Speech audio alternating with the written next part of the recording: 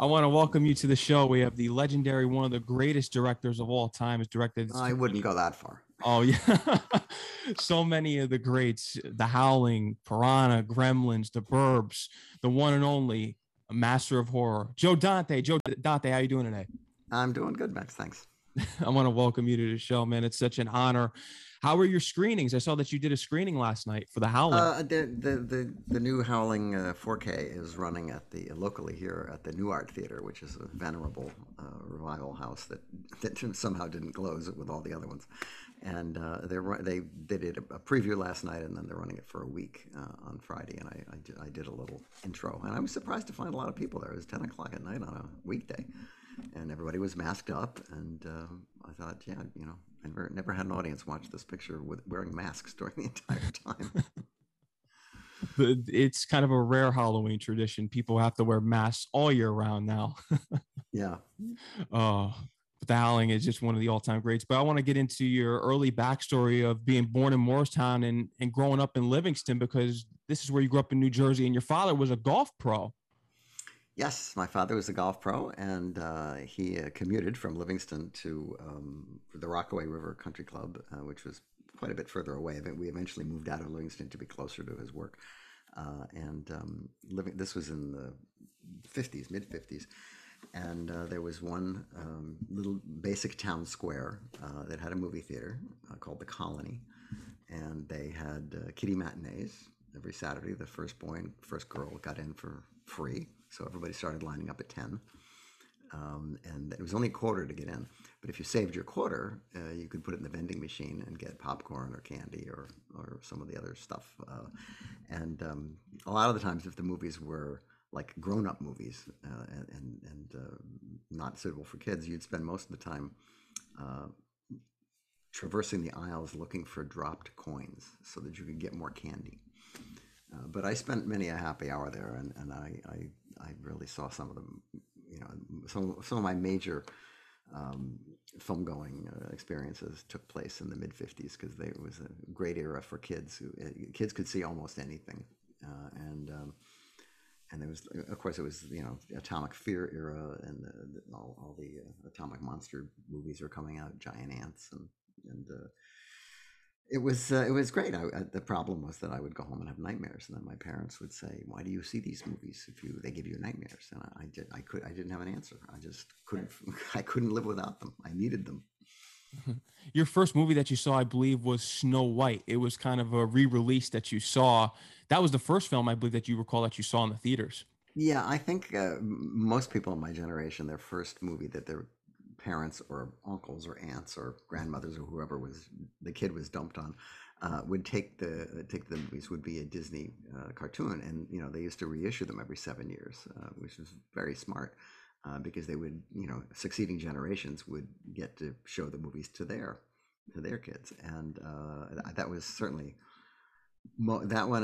This is the early 50s, so I would say it was Snow White, and then probably the next one was Peter Pan, which was new. So I saw that one; it was new. That's how old I am. Them, It Came from Outer Space, Creature from the Black Lagoon, all those classics were really some films that inspired you. But you mentioned before that you used to get nightmares from watching these films. If there's one that you can recall that lingered with you the most throughout your viewing history, what horror film just scared you the most? Well, I was particularly susceptible to giant insects. I don't know why, but I think it was partly because in the movie Them, they made sounds that were very like the crickets in my backyard.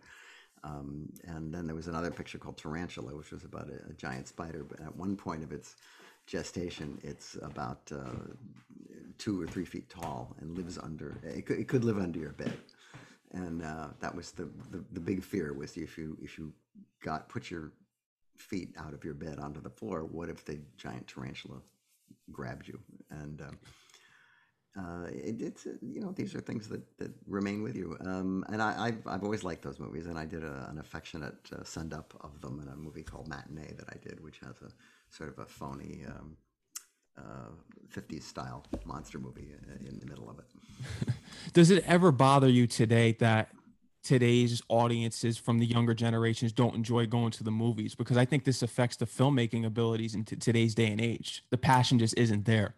Well, unfortunately, almost nobody has Yeah. enjoyed going to the movies in the past 2 years because it's been dangerous. Yeah. And the reason that most people in my generation and generations before fell in love with the movies was because of the communal experience of seeing them in a darkened theater with an audience. And horror movies and comedies and any kind of movie that involves audience participation or reaction is greatly diminished by being watched on television or on your computer, and so the experience is just not the same. And I, for one, miss it. That's why last night it was so heartening to see a whole lot of people lined up for an old movie of mine and that hasn't been available to see in theaters for years. Yeah, that's amazing that there was such a turnout because The Howling is a classic. But you wanted to be a cartoonist originally, and eventually able to work with the Looney Tunes. Yeah, I was a big Disney fan too, and I would particularly the comic books, the Carl Barks Disney and Uncle Scrooge comic books. They were my Bible in a way, and of course the animated cartoons, which I came to realize was a completely different matter than the comic books, in almost different worlds. Um, and yeah, I wanted to be a cartoonist, and I did lots of cartoons, and I eventually did storyboards in a very cartoon-like fashion, much like I make the movies. Um, and I went to art school in Philadelphia College of Art at the time. It was called now called the University of the Arts, and I took my first year. I took the staple things, and they said, "Well, what do you want to, be?" And I said, "Well, I want to be a cartoonist." And they said, "Well, cartooning isn't an art, so you have to find something else." And I thought that was a kind of a lowbrow view.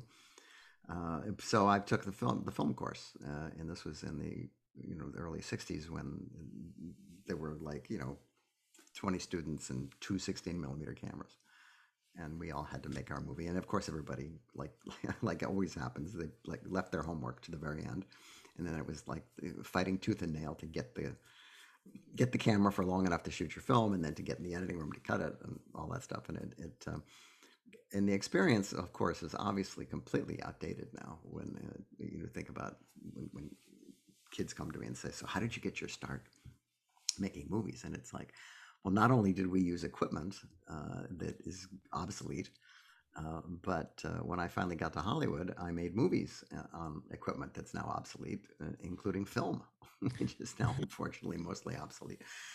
So it's I've seen a lot of changes. Things have really taken a technological turn from what was available to students when I was younger, and also the influences, of course, are different. And it's hard for young people who have grown up with TV and radio and internet and fax machines and all those kind of things, that to remember an era where there wasn't any of that, and there were only 3 or 4 TV stations, and whatever they ran is what you saw, and then everybody would talk about it at school on Monday. So that's how shows like The Twilight Zone and Thriller and got this big audience of basically younger people. And so the Nielsen ratings were not that great because they didn't have that much adult viewership, but they had a lot of younger people, and they really made those shows and Outer Limits, those kind of things, into iconic shows. But now that's much less likely to happen because we don't have that kind of commonality in the things that we watch. We have these endless streaming channels and all these different networks that come and go, and there's no shared viewing experience. There's not everybody sits down and watches Ed Sullivan on Sunday night at 8 o'clock because Elvis is on.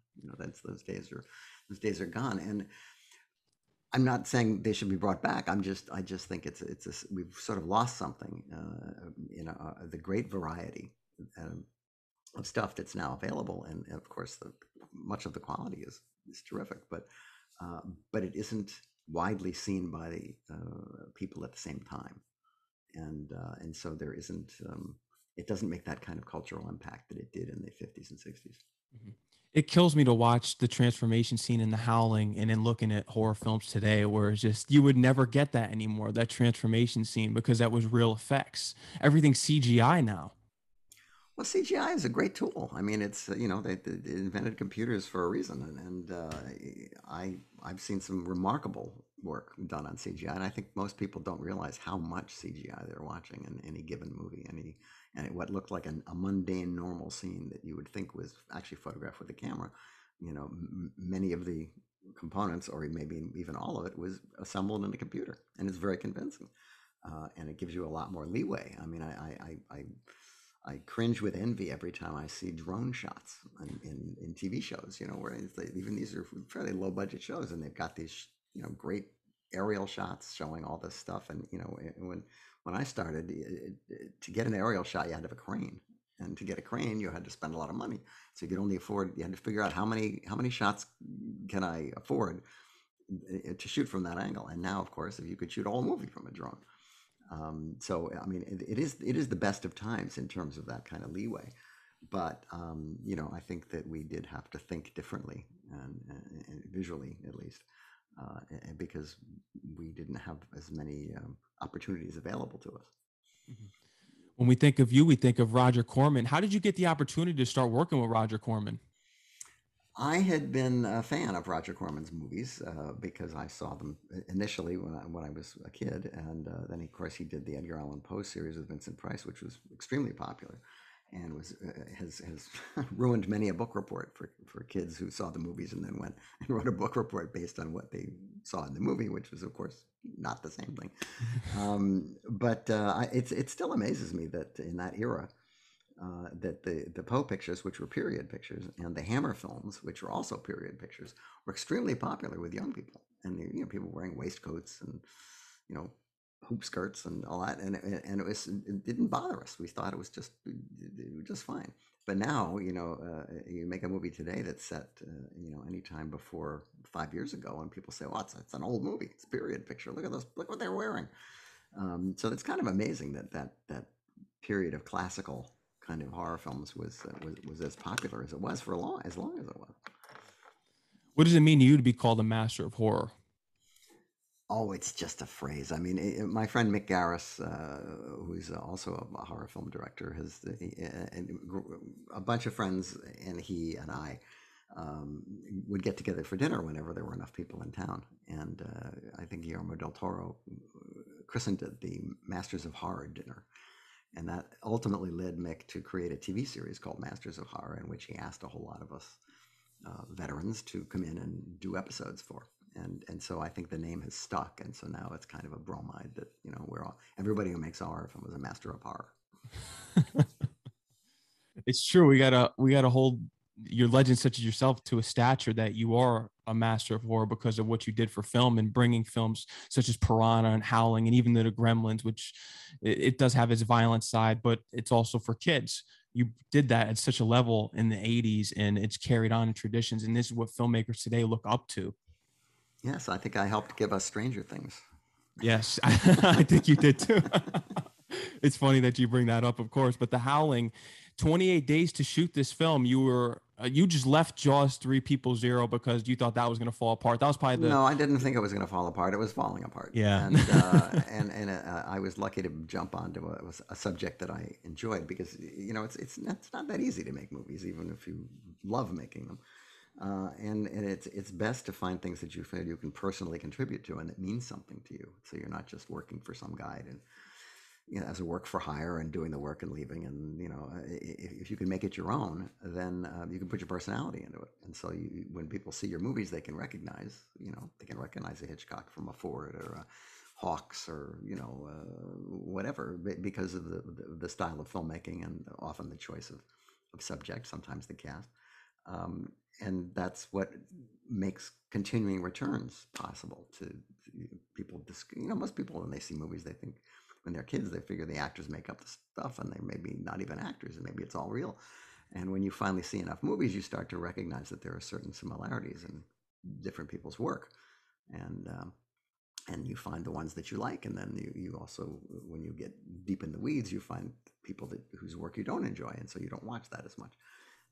But it's sort of the auteur theory, which has been roundly derided in many circles. But because the director doesn't necessarily have to be the major creative force in a film. It can be the producer, it could be the writer, but it's usually a combination of people who are really trying to make the same film, trying to make a statement, and even within the confines of what might seem to be a silly film on the surface, probably if you dig down a little deeper, you'll find that there's actually a message in there, and there's a point of view. You were heavily inspired by The Wolfman. Kurt Siodmak, his screenplay for The Wolfman is you admired the Wolfbane and the things that he brought with the folklore of the Wolfman. You were inspired by this and even kind of incorporated this into The Howling and paying homage. You tend to pay homage to a lot of movies within your movies.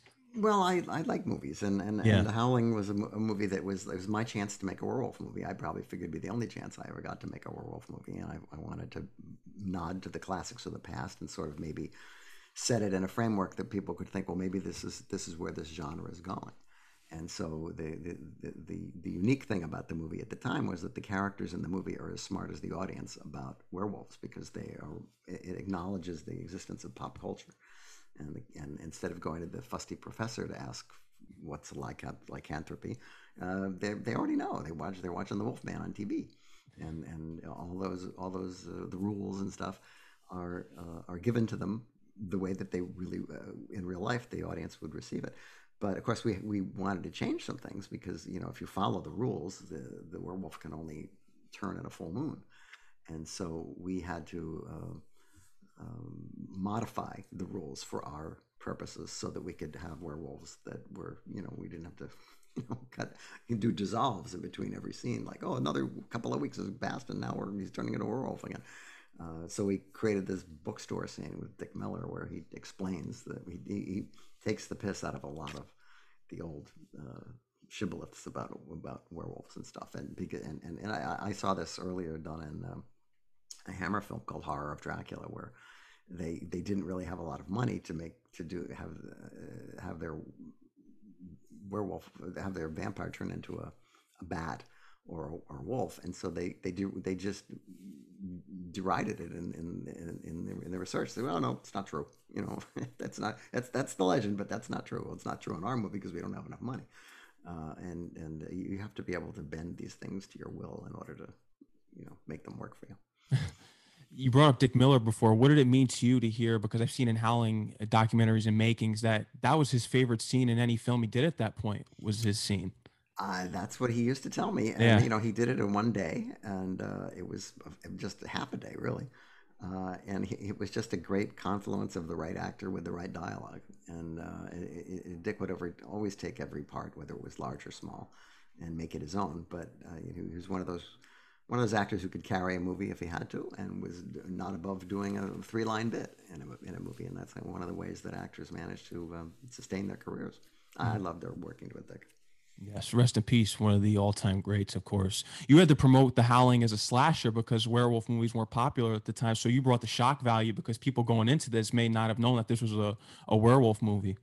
No, that was all on purpose. We didn't the werewolf pictures that had come out in the ensuing 5-year period had not done very well, and had been a little lackluster. And I think the bloom was off the rose, and people were thinking, well, this is kind of old-fashioned, and it's movies for the late show. Do I really want to see another werewolf movie? And so the studio smartly sold it as a slasher movie, and there was no mention of werewolfery in the ads, or even I think in the trailer. They just the idea was to try to get people interested in the story as a contemporary story, not a story with villagers and pitchforks, and bring it up to date. And John Sayles, who did the final version of the script, added a whole lot of sort of more hip elements, like making fun of the self-help movement and the est thing, which was very popular at the time, and now nobody remembers what it was. But there was a guy named Werner Erhard who was proselytizing that if you just followed his guidance, that you would be happy in your life, and it involved doing things like having long meetings and not going to the bathroom, things that don't play today. Learning about The Howling too, you believe that one of the dream sequences ended up in the alligator. Well, John was writing both pictures at the same time, because at that time neither producer had any money, and so they would bring them out, and we would share with another picture the cost of bringing John out, and then he would, in his motel room, he would be ensconced and he'd be typing a script, and you'd go to see him and knock on the door, and he'd say, "Who is it?" And you'd realize, okay, it's the Howling guy. So then you'd hear the paper being ripped out of the typewriter, and he would put in some other paper because he was working on Alligator, and both pictures have dream sequences in them. And I thought maybe we got confused, and each one got the other's dream sequence. When working with Dee Wallace, because you love working with her, and she's one of the greatest actresses, of course. And there were times that you had to talk with her because she couldn't get out of her intense scenes. You had to get her into the right mind frame and to performing in the scenes that weren't as serious. Well, Dee was playing probably the most complex character that I had ever had in a movie, and also she was a very intense actress, and she would, in order to get into the mood for a scene, she would really sort of intensify her emotions. And if you had her, if she was supposed to be hysterical in a scene, then you don't want to do that in the morning, because then it would be hard for her to let that go for the rest of the day. So it was a learning experience for both of us. Certainly more for me probably, but she was a terrific actress, and became a good friend, and I've worked with her since then. And for no reason of her own, she's ended up being semi-typed, because she ended up doing a number more of these pictures, in which and she's particularly good in Peter Jackson's The Frighteners, which is not a very well-known movie, but is, I think, one of his best. With Michael J. Fox, that's another great film that you bring up. Robert Burns, I think bringing him on really set the tone to this movie, especially for the cabin with the animal skins, because Robert Burns is the production designer for the set for the Texas Chainsaw Massacre. Bob had he was quite a character, and when you visited his house, he actually had um, his house decorated very much like the sets in the Texas Chainsaw Massacre, with bones hanging around, and the mother character was sort of sitting in a chair, and he was the perfect guy for our picture. And he's in the movie at one point. He walks past her in the porno theater, and he tried directing. I don't think he particularly enjoyed it, but he was a real boon to the show. I mean, he was one of the creepiest things in the movie is the art direction.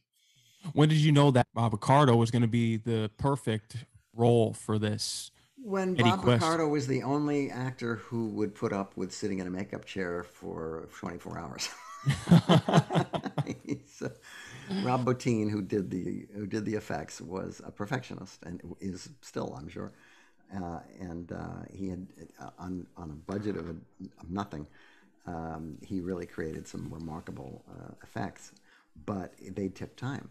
And Bob was and is a extremely patient actor.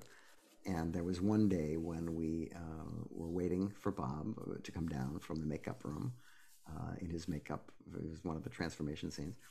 And it was lunchtime and he didn't come down. And then it was dinner time and he didn't come down. And finally we had to actually send everybody home because we're going to go into overtime. We hadn't shot anything. And he had to stay in the makeup the whole night in order for us to be able to shoot it in the morning. But Bob is also a very close friend, and he is terrific in the movie, and he's had a very versatile career. And of course, most people know him as the holographic doctor in Star Trek. Yes. You wanted to cut the transformation scene down. Now looking back on that, do you feel as though that No, I would still do it. You still cut it down? The way that the producers sold the movie to the exhibitors was that they made a little show reel and that had the transformation scene on it, and the exhibitors were all wowed and they said, "This is great, and we're going to book your movie." And so the company came back and said, "Don't touch that scene," because the exhibitors like it. And it was a rough cut. It wasn't really the whole. It was we hadn't finessed it, and I always felt that it was overly long, but that's the way it's been all these years, and nobody's complaining, so fine. To me, it's the greatest werewolf transformation. It is, because it's so long. And I know that I've heard you say in documentaries that when you'd hear, I think you had someone come into the room And I think as soon as they came into the room during that scene, they said, "Why isn't she running?" Which is Dee Well, it was Wallace's. because there were some. We tried it. We tried the rough cut out on some kids who were Yeah. in an adjoining room in a casting session for something else, and we said, let's bring the kids in and see what they think of this scene. And they were suitably impressed. But at one point, a kid said, "Why don't she run away?" And I don't know, because she doesn't. Because we got more effects to show. That's why she doesn't. I think it works too because it shows that she's really in fear in that moment. That's how I observe it. No, it works fine, and also the music helps, and it's very well photographed, and it's fine. But in every movie you do, when you look at it again, you say, I could have done this different, I could have done that different, but it's graven in stone, and that's it. Yes. I'm not one of those guys who goes back like George Lucas and completely changes his movie. I mean, THX 1138 was a terrific movie, and then he went back and he supposedly improved it by adding a ton of CGI to it, and it's kind of ruined the purity of what was originally a feature version of his student film. Yeah, you're right, 100%. It's always interesting to look back on the trends in history. The smiley face, which you use in the movie, is the trend with Eddie Quist. That was a trend.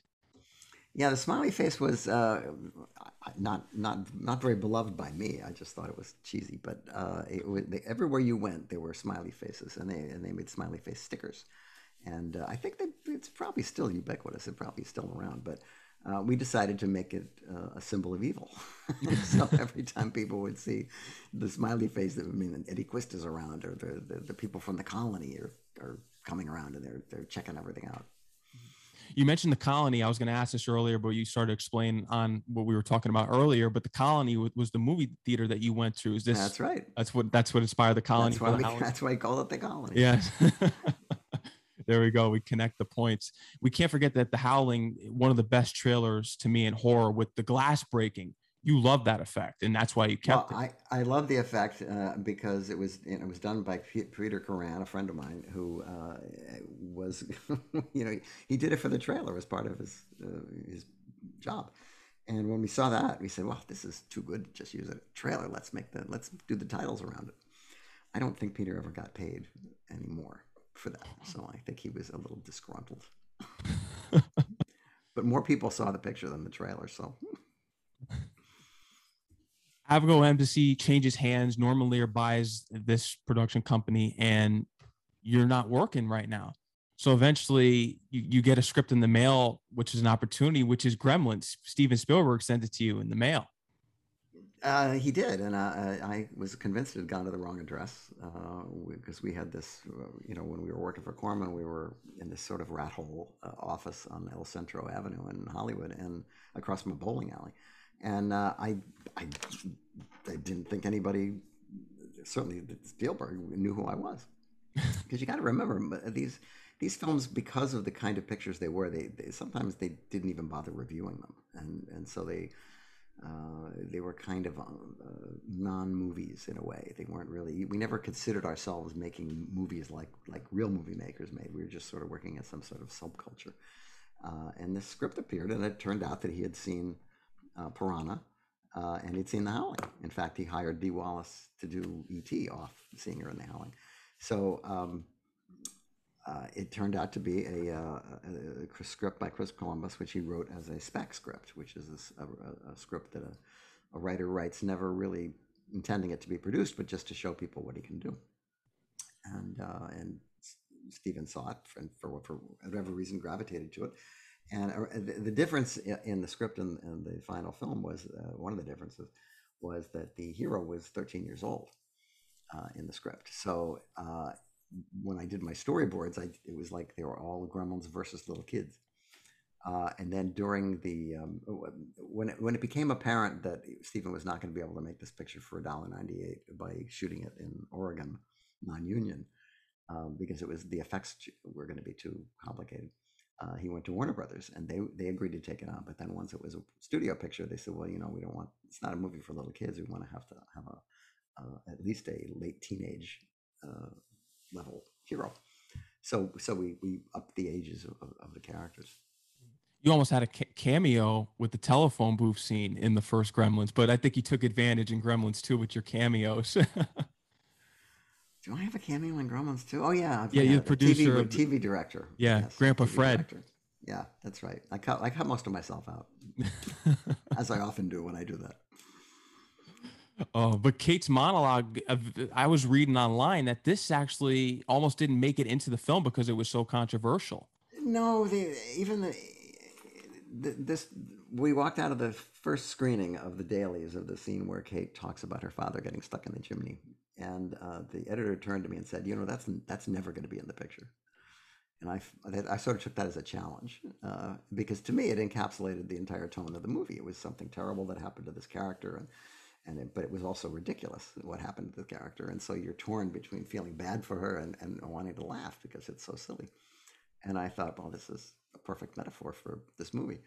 And then we had this preview that was like amazing. I mean, the best preview I've ever had, and directors are lucky to have even one preview that's as good as this.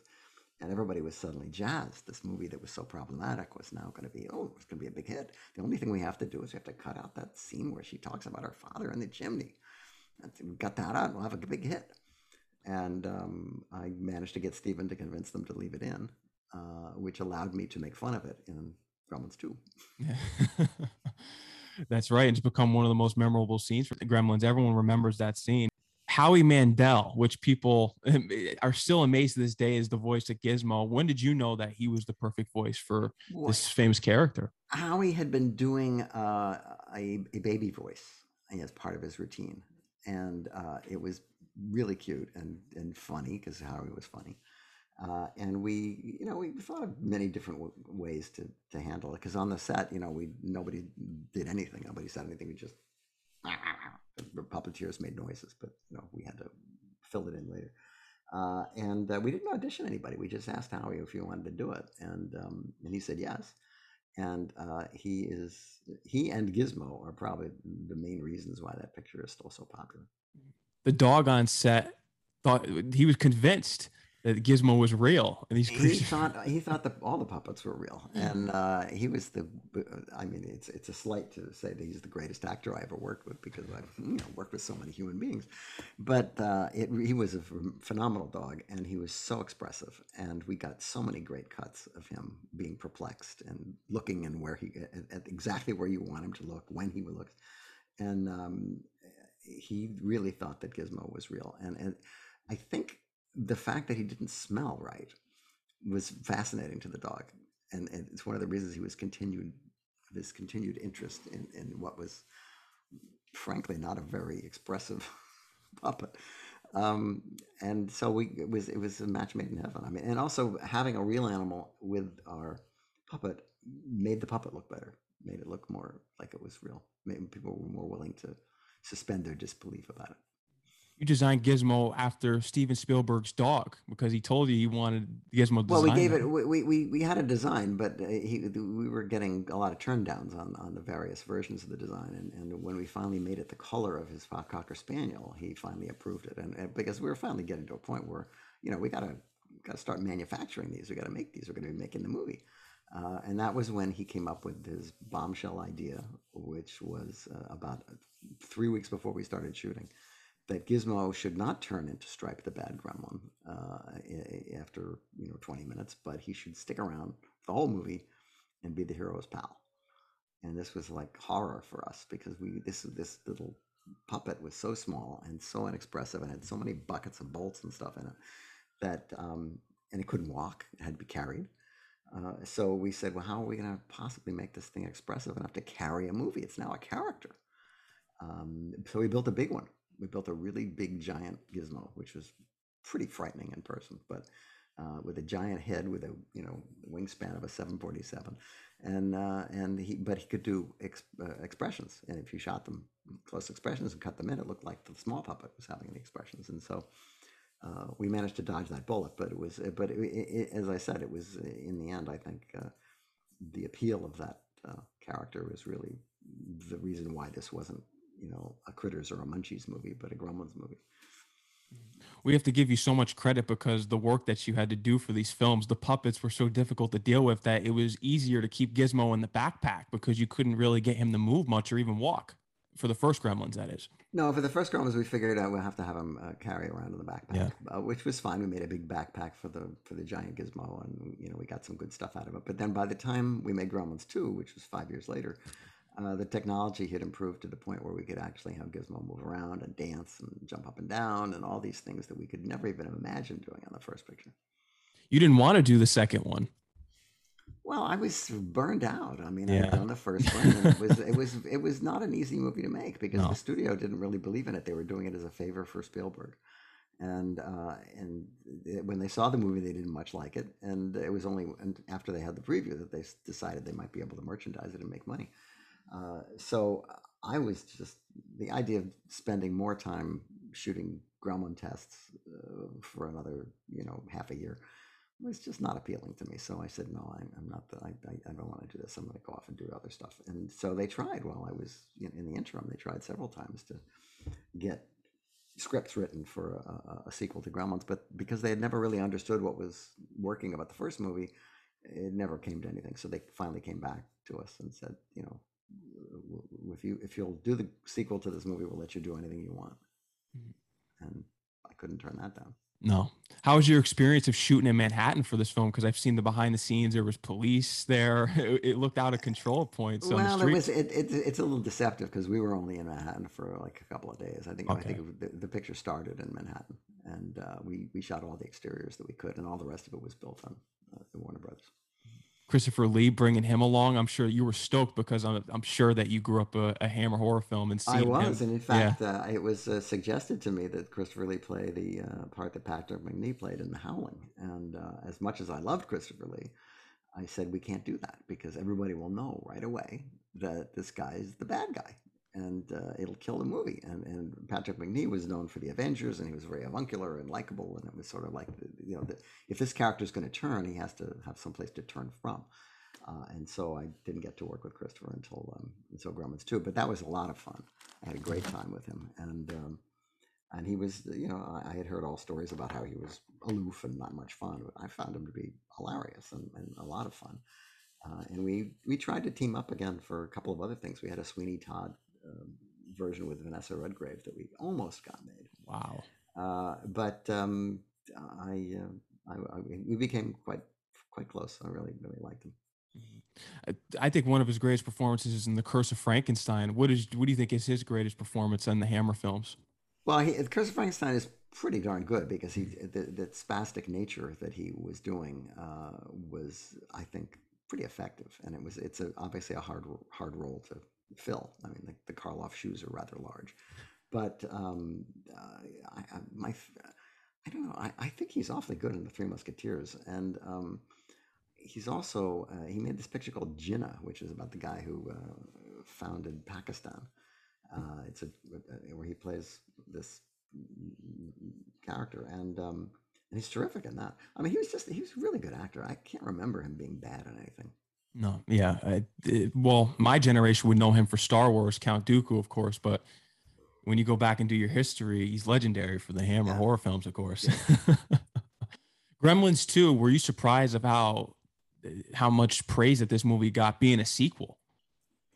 No, it was so different than the first movie that some people were sort of taken aback because it wasn't really a horror movie. It was sort of a spoof, and I think some people were confused by it. I know the studio was confused by it, but they stood by me and they said, "No, we said we'd let you do it, and so you can do it, but we don't get it." And it didn't. They changed the release date, and it kind of screwed up the distribution of the picture, and it didn't make as much money as we had hoped it would. But then, like many movies from that period, it found its audience on home video, and now a huge number of movies that were problematic box office movies in the 80s and 90s are now considered classics by people who don't remember what the initial reception was for some of these pictures. The Thing, John Carpenter's The Thing, was a disaster. I mean, it got no reviews, bad reviews, and no business. And now it's like as this benchmark. What's some advice that you would give to a filmmaker in creating a great sequel? Because oftentimes sequels don't live up to the originals, but there are cases where we have here Gremlins 2 has a huge Well, we following. have also Godfather too. You know, That's right, Godfather We have 2, Bride of Frankenstein. We have. I mean, T2. the trick is you don't want to repeat the first movie. I mean, there are things about the first movie that obviously were made it successful enough for people to enjoy it, and you want to be aware of those, but you don't want to give them the same experience. You want to be able to go in a different direction and in a way top the experience without necessarily invalidating it. You know, I mean, I'm sure there are some people who say that Godfather 2 is a better movie than Godfather 1, but Godfather 1 is a pretty damn good movie. And without that rock to build on, you wouldn't have a Godfather 2. That's Godfather right. 3 is a little more problematic for people, but because sometimes you shouldn't do a 3. No. You should just stop at 2. You got that right. Oh, two of the, well, actually, I want to know how your experience was of voicing two of the Gremlins, the Beanie Gremlin and Wicked Witch Gremlin. Oh, I'd probably voiced more than those. I mean, Oh, you did? Okay. I So I read did, online, yeah. it said you voiced two. No, I did a lot of gremlin noises, voices and stuff. But we used to do that at Corman's. We used to, they would call in people from the editing room and we would dub foreign import movies, you know, with our terrible accents and stuff. And it's a fun thing to do, you know, and it's a lot of the voices for the Gremlins were used and then were recorded and then thrown out because they didn't quite fit. And then once you find a voice that really works, you tend to want to recycle it a lot. And so sometimes it's just sound effects, sometimes it's just cartoon sound effects. Being a huge horror fan, I really admired the reference to the Phantom of the Opera, the 1925 Phantom of the Opera reference when he pulls the mask off the gremlin playing the organ, which is just like Lon Chaney Sr. Yeah, it even goes out of focus when he Yeah. comes toward the camera. I think that's probably would you say that that could have been the first jump scare in cinemas, perhaps? Phantom of the Opera? Yeah, that jump scare when the mask is taken off Uh, and Lon Chaney's face is I'm revealed. sure it was a scare. Jump scares. I tend to associate jump scares with movement, Mhm. something jumping into the frame or camera panning quickly. But that was I think that was probably pretty horrifying because you know there was no indication in the advertising or anything like that what he was going to look like. They were very careful, much as they were with Charles Lawton's makeup and Hunchback of Notre Dame. They didn't want to release pictures of it because they wanted people to see it for the first time in the film. And yeah, and also it's one of the great makeups. 100%. One of the most terrifying makeups of all time. Rambo, you had the Rambo reference. I heard Sylvester Stallone approved of it. Well, I had to. I had to Yeah. use a clip of him, and you had to approve it. Yeah. Gremlins 3. I know we've heard about this plenty of times anywhere that's whoever's a Gremlin fan is looking for Gremlins 3 or any sort of reboot. I was reading online, Chris Columbus may direct the Gremlins reboot. I was reading this. It was from an article back in 2016. Yeah, I think when you look at your Gremlins 3 stories, they tend to be a year or two old, if Yeah. not older. And there's always a somebody threatens that they're going to do it, but it never happens. But what we do have is we have a new Gremlins animated series, That's right. Secrets of the Mogwai, which is going to be on HBO Max and Cartoon Network, I believe early in the year. I've worked with these guys on it, and I think it's terrific. It's again it's a complete departure from the first two movies in terms of the tone of it. But it's a prequel about the Mr. Wing character when he was a kid in China in the early 1900s, and Gizmo, of course, is the star, and is just as demanding as ever. But I think it's turned. I've seen the first episode. It's really turned out extremely well, I think, and I think it's going to be. I think people are going to like it. But it is. But as I say, it's not what you expect.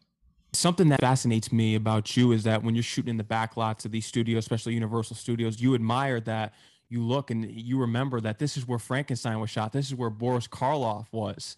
You love looking back in film history and Well, revisiting these the places. one thing that's really a perk getting to make movies during the era that I did was the backlots were still in operation, and many of them were still in pretty much the same shape that they were in the 30s and 40s, and that there were literally places you could stand and say, this is the alley that Karloff lurked in the Invisible Ray, you know, and it was right here. Or this is the archway that the characters in the Wolfman run past, and you could, and it's not just true of Universal, but you know, it was true of Warner Brothers, where you know the Warner Brothers streets are incredibly visible in movies as far back as the gangster pictures and the Busby Berkeley musicals. And there's a town square that is used in The Music Man and Bye Bye Birdie, and there's a tremendous amount of film history on backlots. The sad thing is that they're rapidly disappearing because the vogue for backlots is kind of diminished with the use of going out into the real world. However, I tell you, try to stage a car crash on a real street. It's a hell of a lot easier to do on a backlot than it is to you know, cordon off the real street with the onlookers and all that kind of stuff. So I think they served a purpose, but they and there's still vestiges left. There's one called the Warner Ranch right now in Burbank that used to be home to the Three Stooges, and that's where they actually are doing some of the development of the animated film. But that entire area with Town Square and all that kind of stuff is all being raised, and it's going to be turned into condos and stages and things like that. And I shot the first episode of Erie, Indiana there. And so and we shot a lot of Gremlins there, the swimming pool scene, Small Soldiers, we shot a lot there. You know, I'm sorry to see these places go because I commune with them somehow. When I go there, I feel like I'm communing with the past of this is the door that Vincent Price walked out of in The Tingler, because this was the house he was in. But first it was the house that Spencer Tracy lived in The Last Hurrah. Well, that's not going to be there. So Something I always love hearing about the actors and actresses that you work with is that they always rave about your knowledge of film and that you actually sit them down for some screenings of films. You'll show them movies.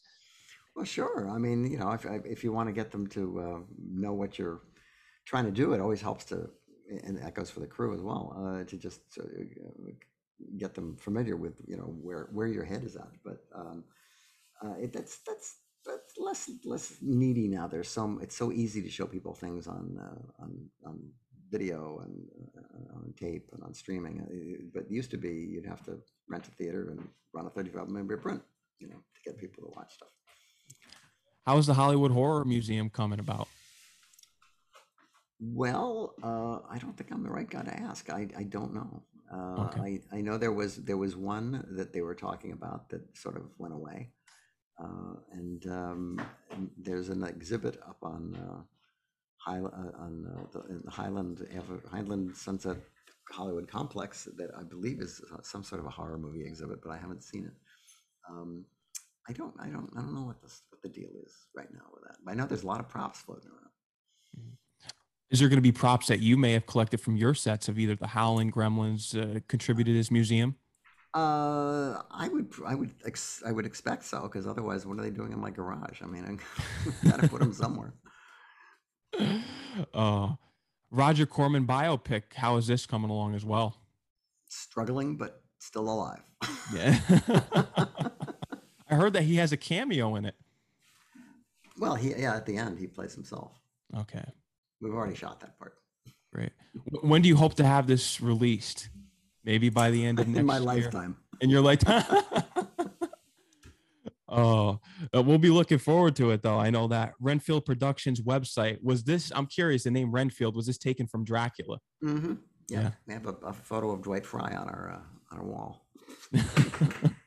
Classic. And actually, Dwight Fry played Fritz in the original Frankenstein, too. That's right. Great character. Always pulling up his socks. Oh, what do you think makes a great horror movie in this day and age? In this day and age, well, you know, they've seen everything. there's, after the Human Centipede, there's really not a lot you can do that's, with grossness. I think it's usually what you don't see.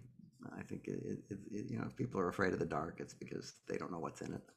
And the more graphic you become, the less imagination the audience uses, and then the less fear they have. So that's my motto is less is more. You brought up the Human Centipede. What are some horror films that have impressed you lately that you've seen in the new age? Well, I didn't say that had impressed me. I just brought it up. Yeah. Honestly, I haven't been to a theater in 2 years, so everything I see on streaming now. Except last night I was in a theater to introduce The Howling, which is the first time I've been there, really. Yeah. And any ones that you can think of from the streaming that you've seen recently? I liked Axel Carroll in this movie, The Manor, which she's a friend of mine, a Trailer Some Hell commentator. But I'm really not. I haven't. I saw the first Quiet Place. I didn't see the second one. I'm kind of behind. The new Halloween Kills just came out in theaters. Yes, I know, using an ad that's very similar to Tom Hanks coming out of the burning house in The Burbs. I mean to call their lawyers about that. Oh, what do you feel as though is your greatest contribution to horror? Because that's one of the main reasons why I wanted to bring you on the show today, is to talk about your contributions. What do you feel as though that you brought to horror that no one else did? I can't think of a single thing. I'm just going on a well-trod path, trying to make it my own. I think you brought the shock value, especially with The Howling. That's what I feel as though that you brought, because audiences are going and thinking one thing because of the promotion for being a slasher, but you go in, it's a werewolf movie. Yeah, well, it was. We tried to fool them into lulling their sense of disbelief until it was too late. Besides the Roger Corman biopic, do you have any other upcoming work? Could we ever see a Joe Dante new horror film, perhaps in the near future? It's not impossible, but it's more likely that if anything gets made, it's going to be made for streaming, because the theatrical market is pretty much blockbuster oriented. Yeah. Joe Dante, is there anything else you'd love to let the audience know here today? Anything else? No, I don't know. I visit my website, trailersfromhell.com. Got over almost 2,000 trailers on there with commentaries by various filmmakers and artisans and stuff. And I've got a podcast called The Movies That Made Me, which I do with Josh Olson. We do one every week.